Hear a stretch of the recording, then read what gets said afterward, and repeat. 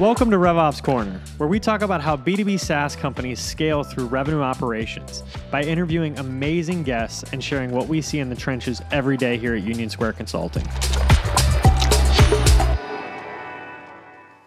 Without further ado, as people are rolling in, I want to welcome everybody to RevOps Live. This is version 10. We're still working on streamlining this and making this more valuable for all of you guys. Every single event we do, we find a couple of things we can improve. But one thing that I'm a big fan of in events like this is just getting right into it. So as people roll in, I just want to welcome everybody. So we're here today with Doug Landis. Doug, thank you so much for joining us as our special guest. Absolutely. I'm here for it. So Doug is a growth partner at early stage venture capital firm Emergence Capital. It's correct to call you guys an early stage investor, right? 100%. That is our sweet spot. Series A and Series B, and some kind of seed plus, some seeds, but not many. All right. Today's topic is go-to-market and RevOps planning for 2023. And more specifically, how do we plan with a possible recession coming? I'm Eddie Reynolds. I'm the founder and CEO of Union Square Consulting. On my team here, I have Jerry Marletta, who runs our delivery team, our entire consulting practice, as well as Sarah Ra, who is our event producer and does 8,000 other things for us. So thank you guys both for helping out and to produce this event and participate in it. Absolutely. Awesome. Oh, good sorry, to go see ahead, you. No, I was going to say, good to see you, Jerry. Jerry, were you working with Federato, one of our portfolio companies? I am indeed, yeah. I tell you, man, they cannot stop talking enough good stuff about you. Huge kudos. Kudos. They're huge fans of yours. Yeah, that's great. I really enjoy working with them as well. So. Yeah. Thank you again for introducing them to us. And it was funny, Doug, when you're like, hey, like they have such good things to say about you guys. I'm like, what you mean is they have good things to say about Jerry. I mean, look, Eddie, that's a testament to you because that's great leadership. I mean, you want your team to be getting all the love and kudos. I'm still trying to figure out great leadership. Step one is hire smarter people than yourself. I think I've achieved that here. I'll figure out step two as I continue to grow in this role. So anyway, we are a revenue operations as a service consulting firm. And that's why we're doing this session today. Doug, as I mentioned, is a growth partner at Emergence Capital. They have invested in companies that you very well likely know, such as Salesforce, Viva, Box, Yammer, Bill.com, Zoom, and I'm missing so many others that you would know well. Doug works with their portfolio companies on their go-to-market strategy, hence why I was so excited to have him here for today's event. I'm going to start off and I'm going to share some brief thoughts of my own on this topic before we dive in, and then I'm going to turn it over to Doug and ask questions. Jerry, as we always do, I encourage you to dive in, ask questions, share your thoughts as well. And then at the end of it, we'll turn this over for audience Q&A. We're still trying to dial this format in, but my thought is that since this does go an hour and a half, we're going to spend about an hour recording this and post that to our podcast. And if you want to check that out later, if you have to dive off and you miss anything, Sarah is going to put the information for that in the chat here in Zoom. But we're going to turn the recording off as we go into the audience Q&A in case any of you guys want to ask some questions that maybe you don't want the entire world to hear. We really are here to help you. And if you got a problem you're trying to figure out, as privately as is possible in a live event, we'll turn the recording off and give you the opportunity to ask questions. That's awesome. I'm going to make it a point, Eddie, to just interrupt you, I appreciate that. I don't have anything to contribute, but just to keep you on your toes. I highly doubt that. All right. Well, without further ado, I'm going to share some brief thoughts and then we'll dive into the interview.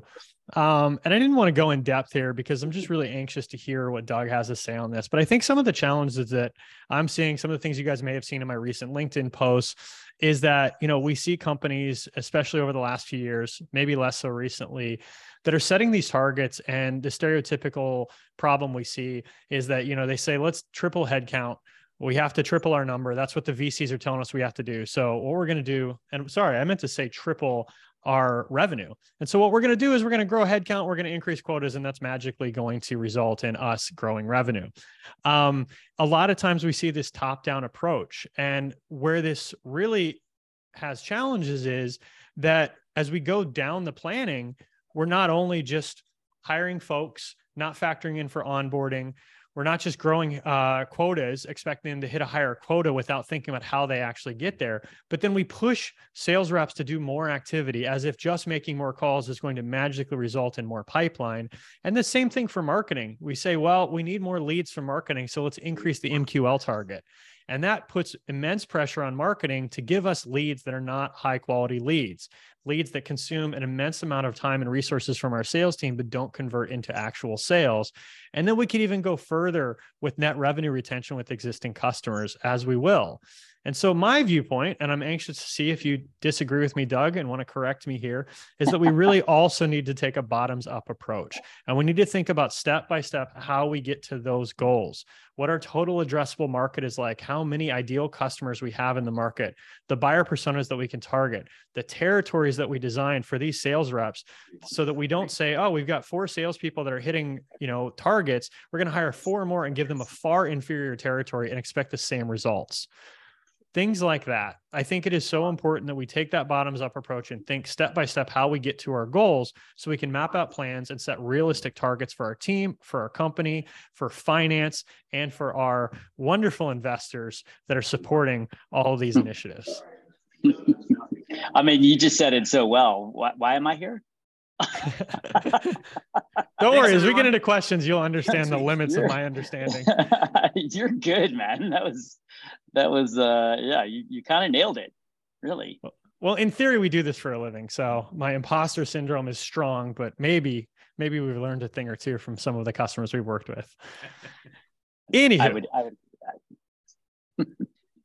All right. So Doug, without further ado, let me dive into some questions. Let's do it. One of the things I want to start with before we think about targets is strategic planning framework. So you and I both worked at Salesforce.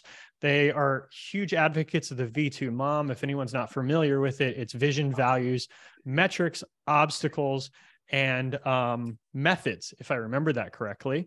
Correct. And the idea behind this is that the CEO starts with their vision and their goals, and it rolls down to his direct reports and theirs and theirs and theirs, all the way to the front line. So the entire organization has alignment. OKRs is another framework that I'm a huge fan of. It stands for objectives and key results. And if I was going to name it, I'd call it objectives, key results, and initiatives, because that's a critical component. And this is the idea that we're going to set goals. We're going to have measurable results associated with those goals. And we're going to have specific initiatives that we're going to execute to try to achieve those goals. And OKRs were made famous by companies like Google starting in the early days, and legendary investor John Doerr at Kleiner Perkins and many others. And we're big advocates of it. The reason that we're big advocates is that sometimes we run into companies, they don't have a planning framework. And I'm curious, Doug, if this is something you advocate for, or if with early stage companies, you feel it's overwhelming and overkill for them. Ooh, okay. That's a really interesting question. Because look, I mean, I think, I don't know if I see OKRs as a planning framework as much as I see maybe a V2 MOM as a planning framework. And to be honest, at early stage, OKRs, V2 MOM, those are really nice, but most early stage companies are not following a framework of that nature. They basically have, kind of a number, and they kind of back into the number based on kind of market segment, based on their own, kind of top-down discussions with their board. They do most of them will do some bottoms up math if they have a strong RevOps person or a finance person or a finance team. But we try and suggest planning strategies for our early companies, but we try and keep them a little loose. I mean, at the end of the day, when you're an early stage company, there's so much variability in the market, and you have to kind of be ready to pivot at any point in time if you notice that the market is has shifted quite a bit. But whether that's a new competitor that's coming to the market, whether that's just the market dynamics, like you're selling into retail and all of a sudden now we have a ton of headwinds because of the economy, or if you realize, like, you start landing some really big customers, you realize, hey, our market segment is really more oriented towards enterprise customers versus these lower SMB commercial type customers that we have been landing up until now. So you need to be prepared to pivot. And I feel like a lot of planning frameworks are almost a little bit too rigid. And for early stage companies. That's what I've noticed. That's a really interesting perspective. We use OKRs internally as well, and we're not experts on it. We've been trying to learn it over the last year or so. And I recognize that challenge. At the same time, we try to plan them quarterly.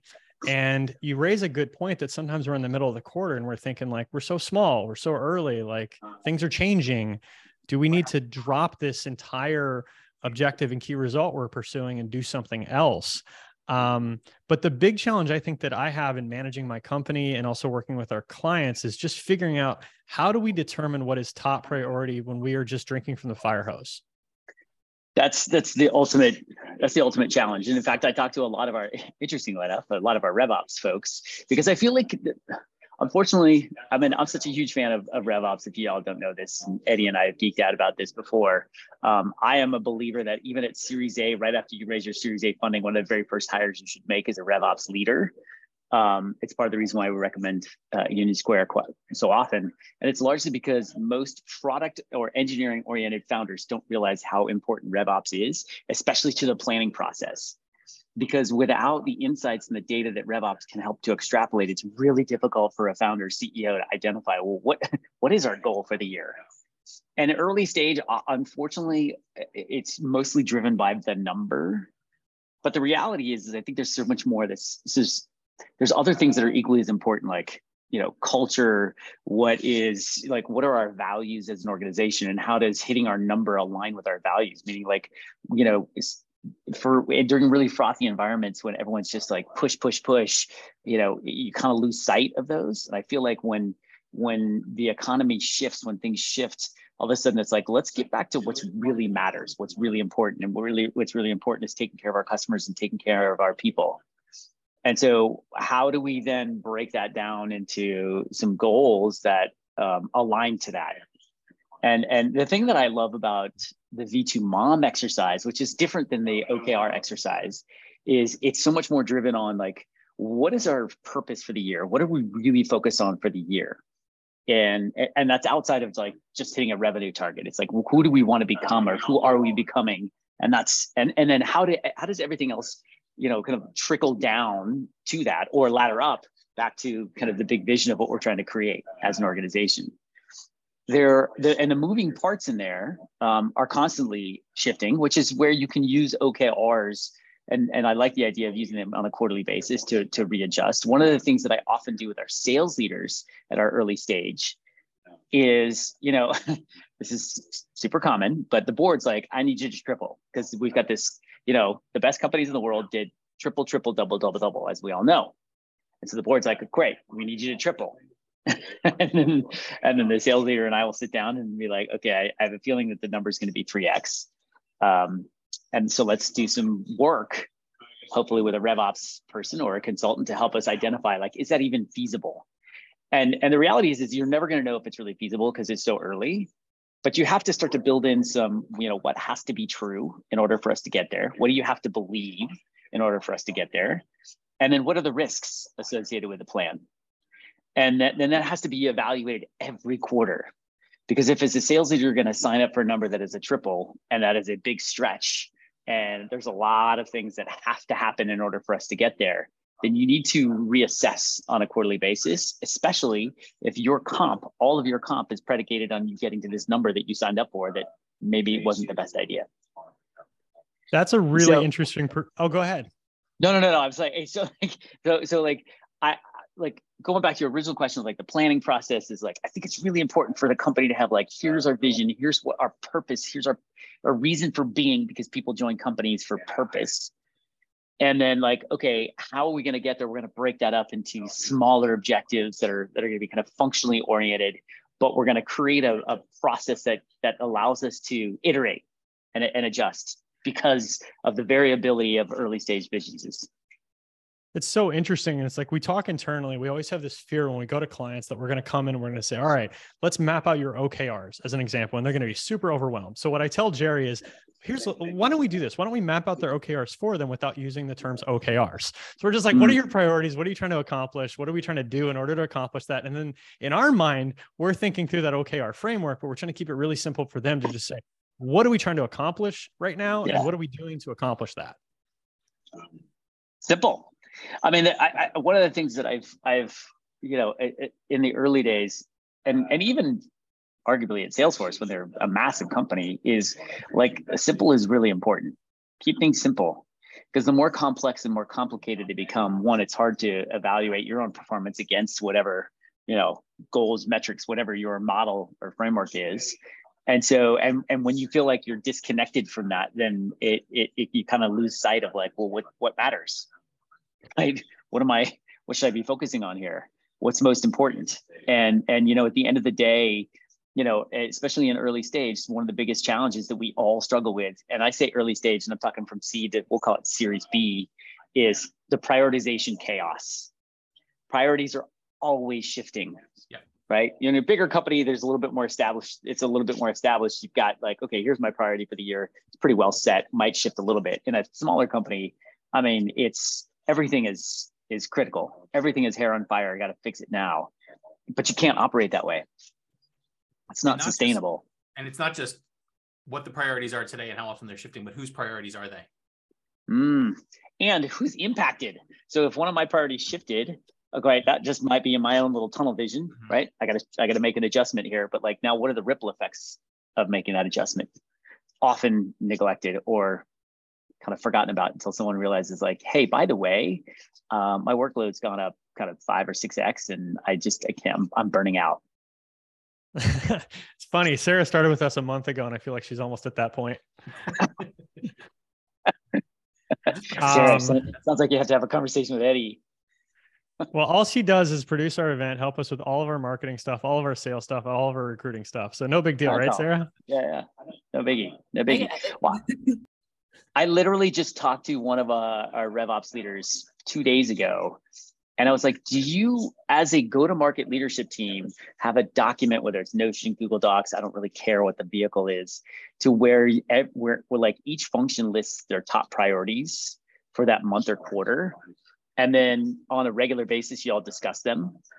And what I found, especially for RevOps, it's like, it's so important to sit down and have that conversation. And for her in particular, I was like, just sit down and put down what you think are the priorities, have a conversation with your boss and the rest of the go-to-market leadership team, and make sure that you're all on the same page. Because for you RevOps leaders, there's always 1,000 things to do, and you're getting feedback and direction from 10 different people. So, or in some cases, 4 different people or 3 different people, but it's more than just your direct boss. And so like the priority discussion needs to be constant and ongoing, because otherwise things slip through the cracks. Yeah. And this is why I asked this question first, why we like the OKR framework, why when we're doing a RevOps roadmap or revenue operations roadmap for our customers, what we're trying to do is to say, okay, here are the priorities, call them OKRs, call them priorities, whatever, for the company and specifically the revenue team. And then here are the initiatives that we're going to do in RevOps for our clients in order to help them achieve that. And what we try to do is literally in that document on one single page, if possible, to align that across, like, here are the key results we're trying to produce. Here is how this ties together so that everybody can see that, well, we're trying to build an outbound team. And so, yes, we need to set up Salesforce and SalesLoft, et cetera. But we also need to do these 5 things in order to make them successful. And that's why we have to say no to this other request that doesn't fit into that priority. Yeah. So true.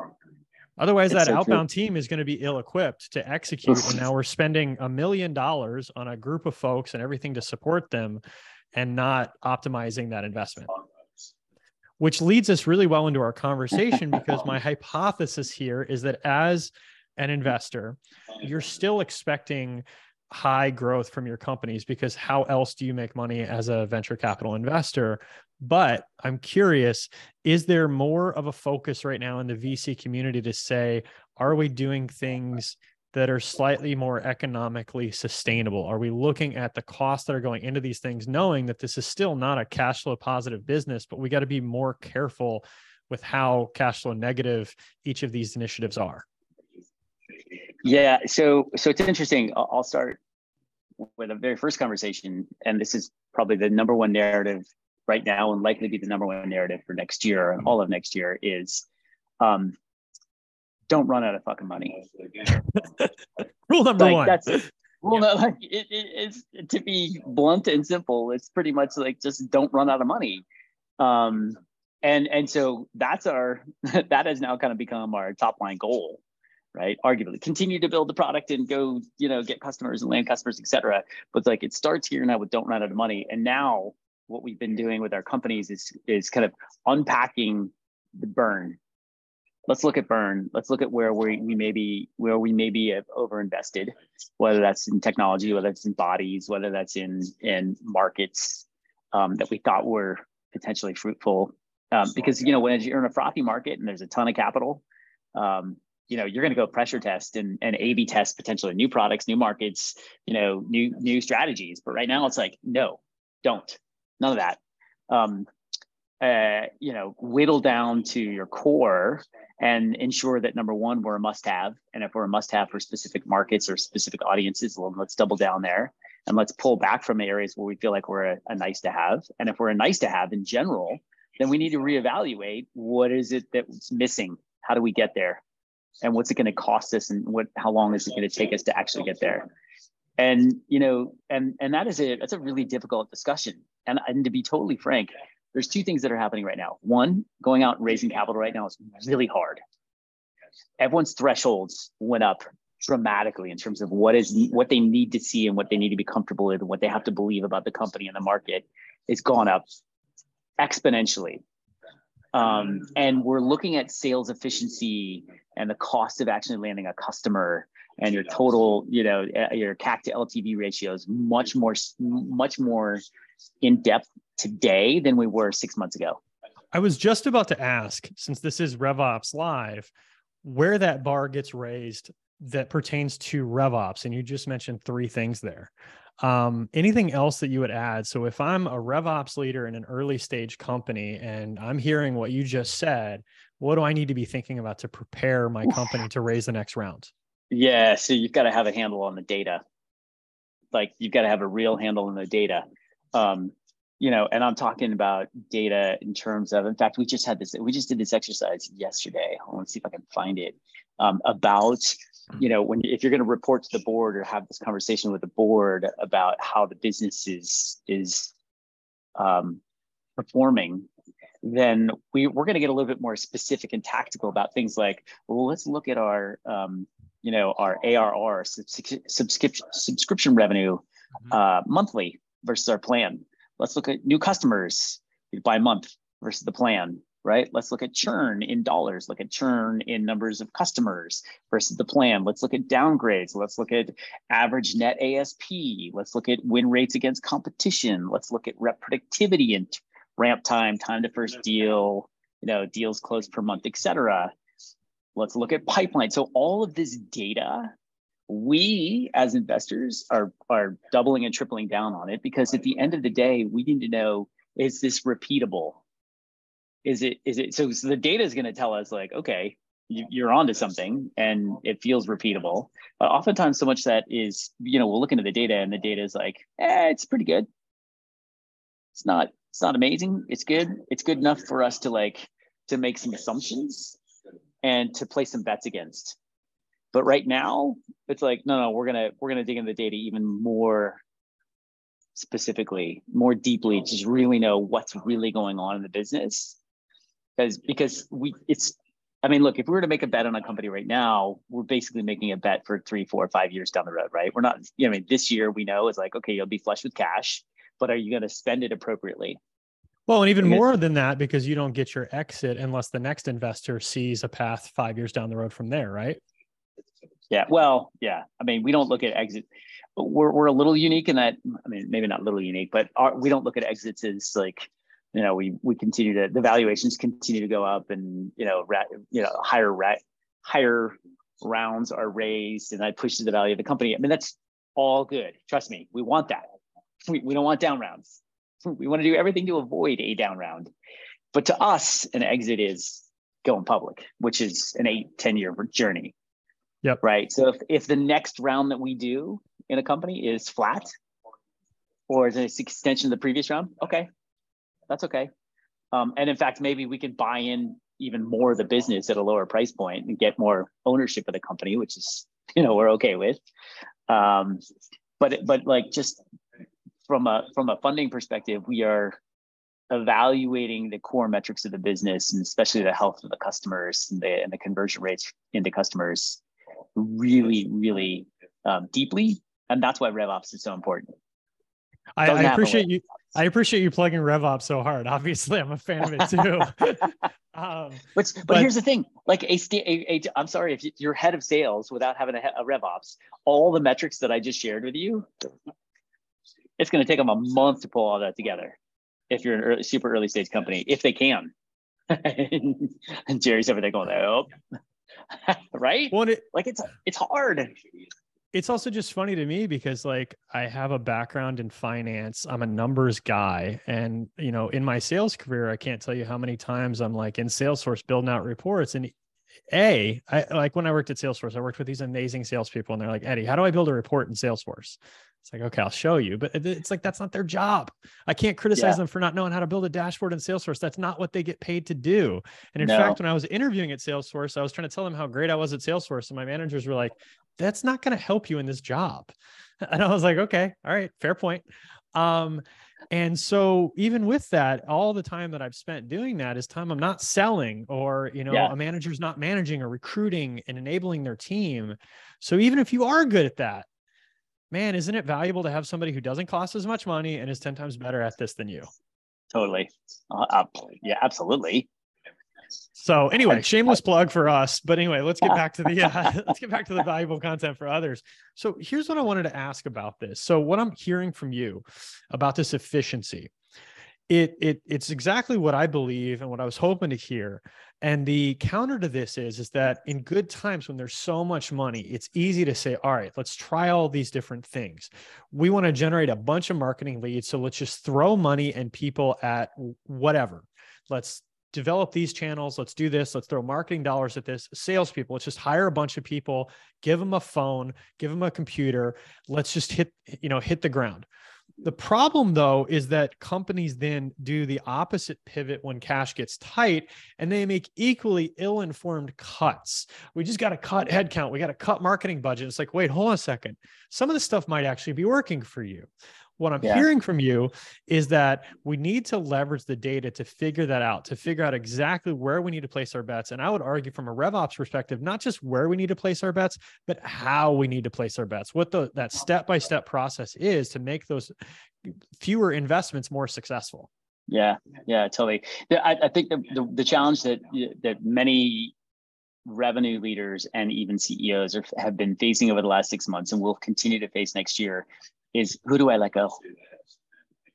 Yeah. But if I have to make cuts, who do I cut? And I will tell you, there's no easy answer to that. I'm not gonna lie, there's not an easy answer to that. Unfortunately, the default becomes the people who are the lowest performers, right? Which, look, I mean, that makes sense. But I'll tell you what, if you can't take that just on its own merits, the fact that like maybe I haven't closed a deal. I can tell you a company, one of our portfolio companies, we're just going over the numbers because they're out fundraising right now. Sucks. It's likely just going to be an extension to the last round. And he's going through all of the reps. And the number one rep that we all know, without question, she's the best rep in the whole company. She's at like 27%. And I looked at him because he's preparing for a board meeting and a pitch actually with VC. In fact, it's today. And I said, what are you going to say about that? Because if I'm an investor and I'm looking at these numbers, I'm like, anybody that's below 50% that's been here for at least a year, why are you keeping them? Yeah. Right? And so, but meanwhile, we know that she's without question the best performing rep, and as like just the best process, the most professional, gets the most meetings converted. So he's like, that's a really interesting question. And he can't just say it's because he's known her for 10 years. So he's got to look at her date. He's got to look at the activity data. He's got to show like how she manages deals and opportunities. He's got to be able to talk to the fact that like she's, some of her deals pushed, as a result of some of the market conditions. Like he's got to have a story there. But so you can't just cut the bottom performers, because you may end up being forced to let go people who are actually the right cultural fit. And maybe in some cases you keep somebody because they're a great culture fit. but we just didn't ramp them properly. They got no support, right? They didn't even have access to Salesforce for the first like 6 weeks, right? For whatever reason. I mean, there's a number of things that there are a number of reasons why people they're not necessarily the top performers. Yeah, not all territories are equal. Not all reps get the same amount of inbound leads from marketing. Yep. There are so many factors at play here. And if you don't have the right data, first of all, like forget like letting go of people. I understand that that's something that has to be done. But before that, are we coaching on those particular issues? I mean, why is that rep not hitting quota? Is it because they're not making enough calls? Is it because the calls aren't good? Is it because they're getting meetings, but not converting them into pipeline? Is it because they have a territory that isn't assigned right? And if we're not looking at that, we have gross inefficiencies in the business that we should solve before we start thinking about headcount. In my mind, though, I do appreciate that like cash is king. And if you don't have the cash to pay people, you got to make cuts. But I'd like to get ahead of that. Well, not just digging into why now are we seeing such a miss, but seeing it ahead of time, seeing it as it's happening and digging into why and catching it before it gets that bad. And figuring out, is it just a human performance issue, or are there other factors that are affecting it? Shouldn't be a year end, or quarter end review where you go, oh yeah, they're way behind. Yeah, that's very true. That's why it's a constant evaluation. But unfortunately, we also find ourselves in situations where the VP of sales doesn't have capacity to sit down and listen to all their calls. Because maybe they don't really have RevOps support. Maybe they do. And maybe that RevOps person is just basically a glorified Salesforce admin. And there's 18 other things that they need to do. Like right now, it's the end of the year. What are so many RevOps people getting stuck doing? Deal desk. Mm-hmm. Right? How much time is RevOps spending doing deal desk stuff right now? And meanwhile, there's stuff around capacity planning for next year. Do we have, quota planning for next year? You're thinking about onboarding and ramping for next year. What if we don't have sales enablement? How do we partner with marketing? Let's pull all the right reports for the upcoming board. I mean, it's bananas how much work that a RevOps leader right now has to do. And oh, by the way, we're trying to get deals closed. So what's most important? Yeah. And so many of those individuals on top of all of that are also managing all the systems and answering all the questions, which is just like, so I want to say, I don't know how you do it, but we've had enough conversations with folks in the market that we know exactly how they do it. They drown. They absolutely drown. It's so true. It's so interesting because, I mean, in fact, to that point, so there's two things happening. Number one, I'm expanding my team to actually bring on a RevOps support. So when we don't, if they're not going to outsource to Union Square, big plug for you all. Thank you. One of the things that we're actually doing internally, and more venture firms are doing this, but I'm bringing on functional experts to my team on like a retainer basis, and we're going to offer very specific packaged engagements, if you will. So sorry, it's a little competitive to you all, but it's like they're going to come in and just build your State of the Union dashboard to take 4 hours. Because guess what? By the time they engage with you all and they figure out all of the stuff that they need to fix and do in Salesforce, they still don't even have this simple dashboard that the CEO and the head of sales need that they can share with the board of like, hey, here's how we're performing. It's these little things. And to be honest, if I had time and capacity, I would just do it. Be like, here, give me access to your Salesforce. Here you go. I'll crank this out for you. So we're bringing other people in to help in these little areas. Like, for example, at Series B, how many people actually have an early warning system in place for their existing customers? Because what happens is in Series A, you start to get some customers and all that. Let's clarify what that is. Sorry to interrupt. I don't know if everybody knows what an early warning system is. Yeah. I'll explain. So an early warning system, basically, it gives everybody inside the business insight as to what customers might be at risk for potentially churning based on usage of product, right? Of your product or engagement, right? So they may be using the product, but they've skipped every single one of your QBRs and they're not engaging. And now all of a sudden you're like, and what happens is all of a sudden the customer churns out of left field and no one expected it.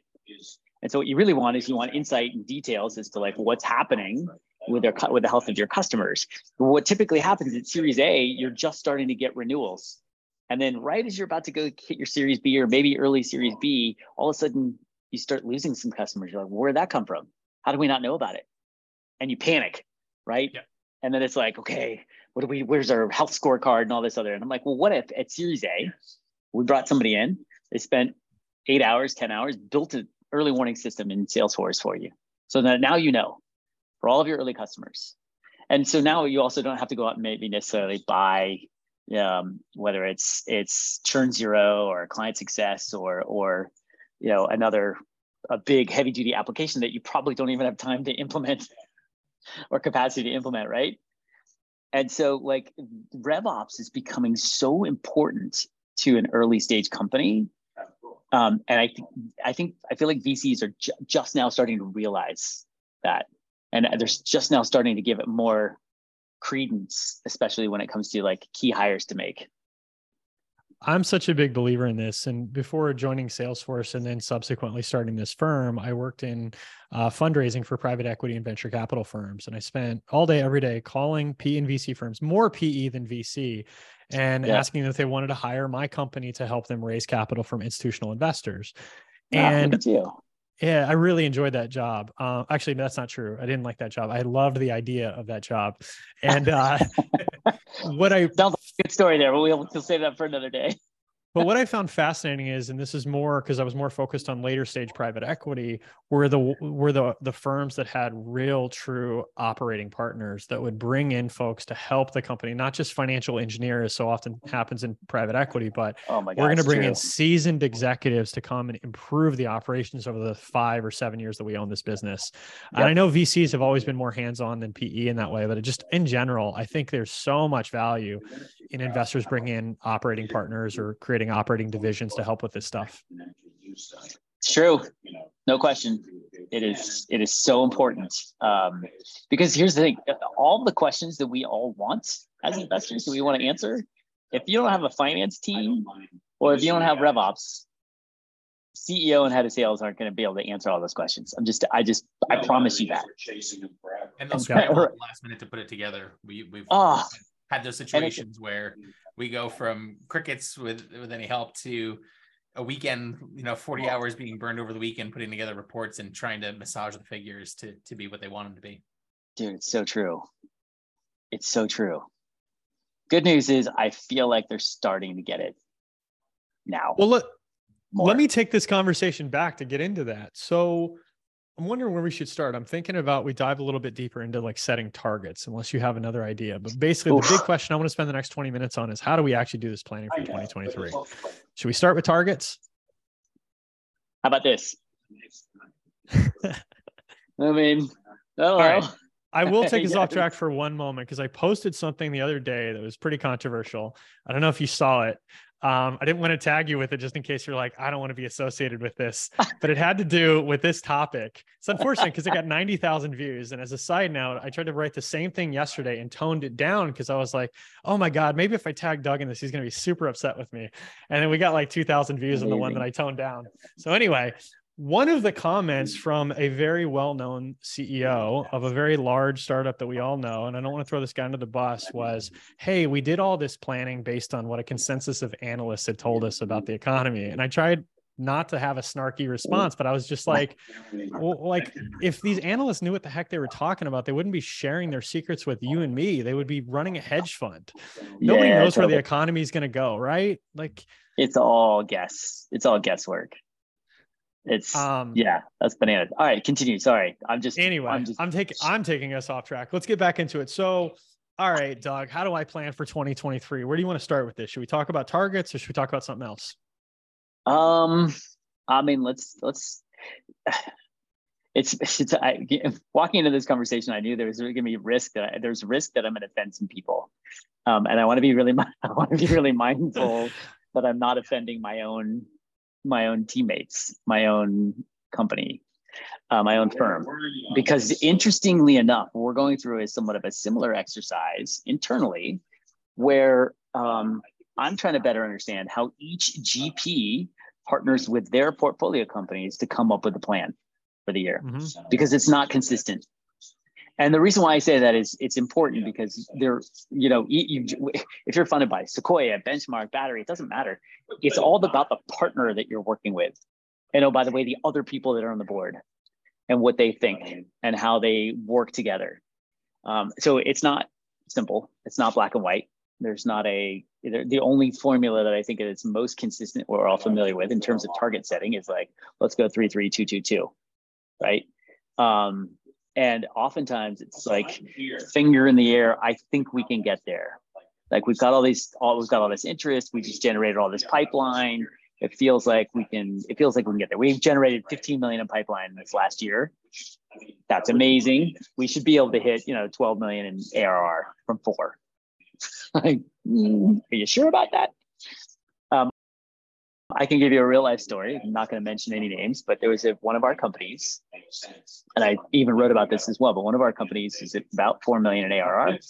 And, the board decided your target needs to be 12. I was like, cool. How did we come up with that number? It's like, well, that's what we should be doing. That's what we should be targeting. We need to get there. Okay. All right. So let's do this. So let me sit down with the go-to-market leadership team, whiteboard, and let's talk about how we're going to get there. And we've just built a bottoms-up plan and a model with all the risks associated. And I looked at the sales. I'm like, I wouldn't sign up for that number. There's no way. Here's a perfect scenario. And I threw that one of the co-founders of the firm was in the meeting with us. And so I looked at him. I'm like, so we've done one 6-figure deal. Your assumption is in order for us to get to 12, we're going to do 16. Just think about that for a second. Okay, you did one, and now you're going to do 16. That was going to be my question. What were the specific reasons why you're saying I wouldn't sign up for that number? And you just gave a great example. This is one of them. But so then I was like, okay, cool. Maybe we can do 16. Maybe it's frothy environments. We got some momentum. We just raised a bunch of cash. Maybe we can do 16. How many companies do we need to have engaged by when in order for us to get how many opportunities in pipe, in motion, in order to get to 16 closed deals by the end of the year? And the room was like, I don't know. And I was like, fucking kidding me right now? That's like math. Okay. What is our win rate for a 6-figure deal? Oh, we only have one. Oh, so all right. What's our blended win rate then for the organization? Because we don't really have the data for that. So let's just say 20%. Okay, so then how many opportunities do we need to have in play this year in order to get to 16 closed deals? Like, oh, they're all busting out the calculators. I'm like, okay, cool. Now that's the easy part. Opportunity, close rate, that's easy. How many companies do you need to engage with in order to create those? Well, how many opportunities is it? Like, just quick math. I was like, what, 80 opportunities? So how many companies do you need to engage with in order to get to 80 opportunities? Let's just figure it out maybe later. Think about that. You're just going to target 80 companies and you're going to generate 16 opportunities from that. It's not going to happen because you got to target way more than that. In fact, let's think about targeting 800, and that's a 10% conversion rate, which is really high. So let's talk about 1,600. And then I'm like, I'm just throwing out numbers. Do you know 1,600 companies that could afford to pay 6 figures for our solution in the next 12 months? And it was just crickets. It's like, okay, so that's a problem. That's a risk. Let's talk about another risk. Let's talk about just pipeline in general. Right? So that's pipeline for our big deals. Let's talk about the long tail, the smaller deals. So ACV was around 12,000. So if our ACV stays the same, looking at the number of deals that we did sub 6-figure over the course of the year, how many net new deals do we need to do? And I think it was something north of, I don't know, something like we had to do 1,200 deals or something silly like that. I was like, okay, how are we going to? So if it's 1,200 deals we actually have to do, that means we now need like 12,000 companies that could potentially spend $12K with us. Like, how are we going to find them? I mean, the pipeline question it's why I wrote that article on about pipeline for founders, because it's like, that's the single biggest challenge. Like, you can come up with whatever number you want to come up with, but if you can't generate enough pipeline, you're never going to get there. Never going to get there. By the way, that's just talking pipeline. That doesn't include execution. That doesn't include competition. That doesn't include, just brand awareness and marketing. That doesn't include pricing and packaging. Like, we have to evaluate, is there ways in which we can potentially increase our price and all of a sudden cut that gap down so we don't need 1,200? We could get away with 600. Let's talk about, then another big risk factor was like, talk about existing customers. So our net dollar retention for the previous year was like 176%. Right? It's crazy, off the charts. Like, great. okay, what do you think? What do you think the likelihood of us maintaining that is? That's not great. It's pretty unlikely. The problem is so when we looked at that number, we had one big customer that grew like crazy, right? And so that threw all the numbers off. So it looked like our net dollar retention was crazy, but we just had one customer that grew like, 1,000%. And it was like, okay, well, how did that happen? Well, the company grew. Oh, interesting. So what if the companies don't grow at the same clip as that one? So how do you anticipate what organic growth you're going to get? Organic growth for a Series A stage company, you can't. That's guessing. If you're as good as guessing, you might as well go play the lottery or go to Vegas. It's just your odds are not in your favor. And so then the question is what are things that we can do to actually, instead of relying on organic growth, what are things that we can do to actually drive that growth? What are the signals that we can look for in the companies that have grown that we can actually help to control a bit more of? Because that's something that we could potentially control. My whole thing was like, what are the things that can we control and what can't we control in the process? Yeah, there's so much funny in there. Go ahead, Jerry. It's funny because that's how, that's one of the tenets sort of the OKR model that we've been using is the, leading and lagging and things like that. So yeah, that's good. To hear somebody else know that it's important to focus on the things that we can control and not focus on the things we can't. Well, it's interesting because when we're looking at a company to fund, we have a whole, model that includes all these what you have to believes, right? So the reality is like when it comes to planning, I feel like what happens when it comes to planning, operational planning inside an organization, we forget that piece. When you say what you have to believe, it's like things you have to believe in order for the investment to work out. Yeah, for sure. Like, we don't know when we're investing in a seed stage or Series A company, you have to believe that the market is going to continue to grow, right? You have to believe that we can continue to land big 6-7 figure customers. You have to believe that the competition, that we're going to continue to maintain our differentiation and keep the gap that we have between any competitor in the market. These are things that you have to believe because we can't validate or prove them at Series A. It's way too early, right? This is a huge challenge, something Jerry and I were talking about before this meeting. And so with what you were just saying about thinking about, we're going to hit our target of X, we're going to do that by going from one large customer to 16 large customers that we're going to land next year. How are we going to do that? How many opportunities do we need to create? How many, calls do we need to make? Sorry, we didn't get into that. That's where I wanted to go. And so when I think about generating pipeline, you think about outbound versus inbound. And it's like, okay, so we generated X amount of opportunities last year or last quarter. Well, how many of those came from marketing and how many of those came from outbound? Because if we're going to hire more salespeople, they're not going to create more marketing generated leads. So then we have to think about like, well, how many calls do they actually need to make? So we're going to generate 100 opportunities. How many calls do they need to make? How many companies are there? How many times can you call one company? And you start to do that math. And I've done this every time I've ever looked at this problem since I've been in sales for like, I don't know, at least in SaaS sales for like 12 years. And it's like, all right, well, I'm going to call each of these customers or prospects 6 times, 10 times. Yeah. All right. Well, it takes a lot of effort to make 10 calls. So multiply that by 1,000 companies. That's 10,000 phone calls. How long does it take to make 10,000 phone calls? It takes a while, right? Then you have to factor in okay, we're going to hire this new account executive or SDR and ask them to make 10,000 phone calls. They're not going to just start crushing it on day one. There is a ramp time.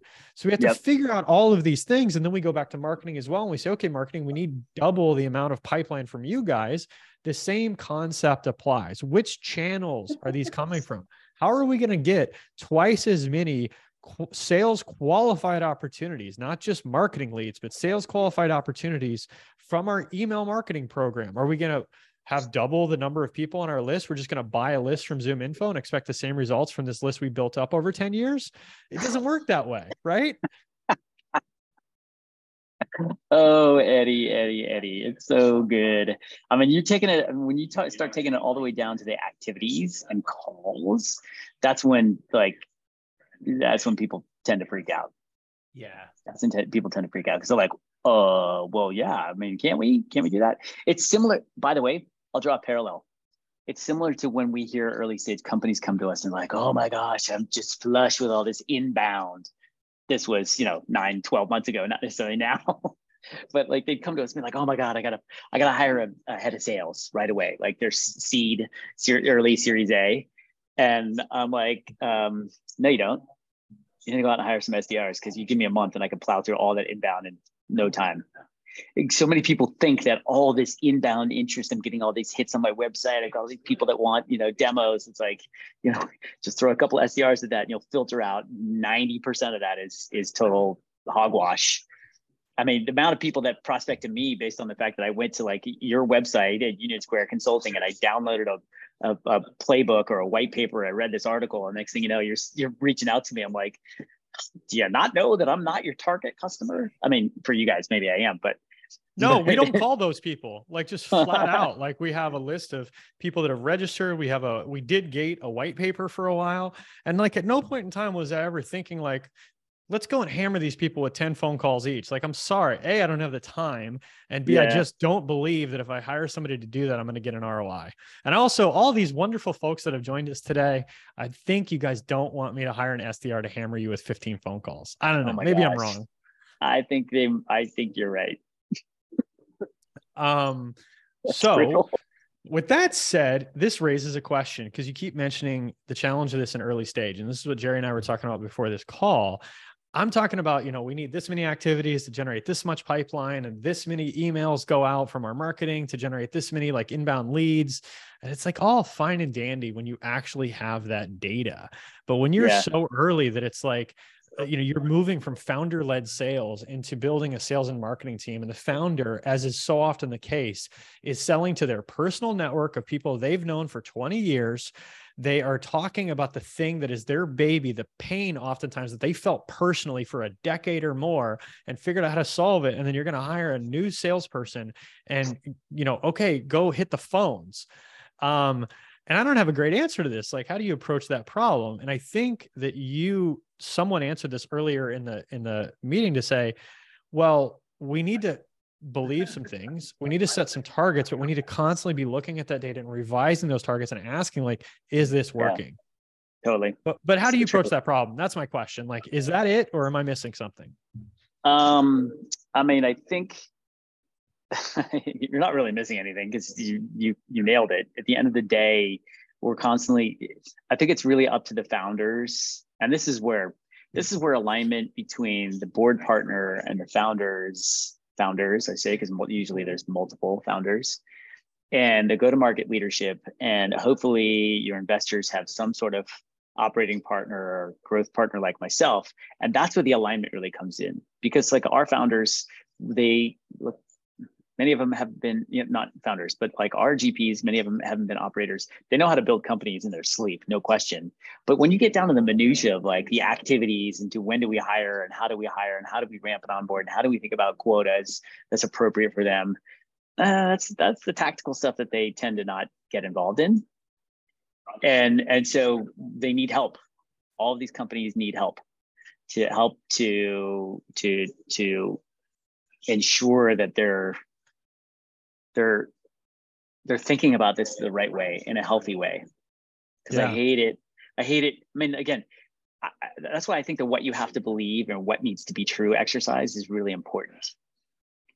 because it allows at a minimum that like we can call out the things, maybe assumptions that we're making, right? That we have to pressure test and validate. There's so much to unpack there, Doug. And I love that answer. What I would say is that it's fascinating to me that when I worked at Salesforce, our top rep on our team, the guy that was at like 200%, was at like President's Club 6 months into the year. The thing that I noticed from him was that he would go after the most junior person in the company and make that person love him. And then he would walk into the office and they would roll out the red carpet. And he would get a meeting with every single person he wanted to meet with, because that person, A, opened doors for him, and B, you get so much intel from those folks. Bananas. They know what the problems are in the business. And then you go to the CEO, and the CEO is like, I don't know, like, I don't have time for that. And you're like, here's why you're not making more money, Mr. or Ms. CEO. I talked to 3 people on your team, and this is the problem they shared with me. I have yet to have a conversation with an executive where they don't at least respond to that. They might say, look, that's not my priority right now, but they're usually pretty receptive to those kind of conversations. Yep. I'm just a big believer in going into every conversation and believing that you can actually get some valuable information, but you can also be really, really helpful.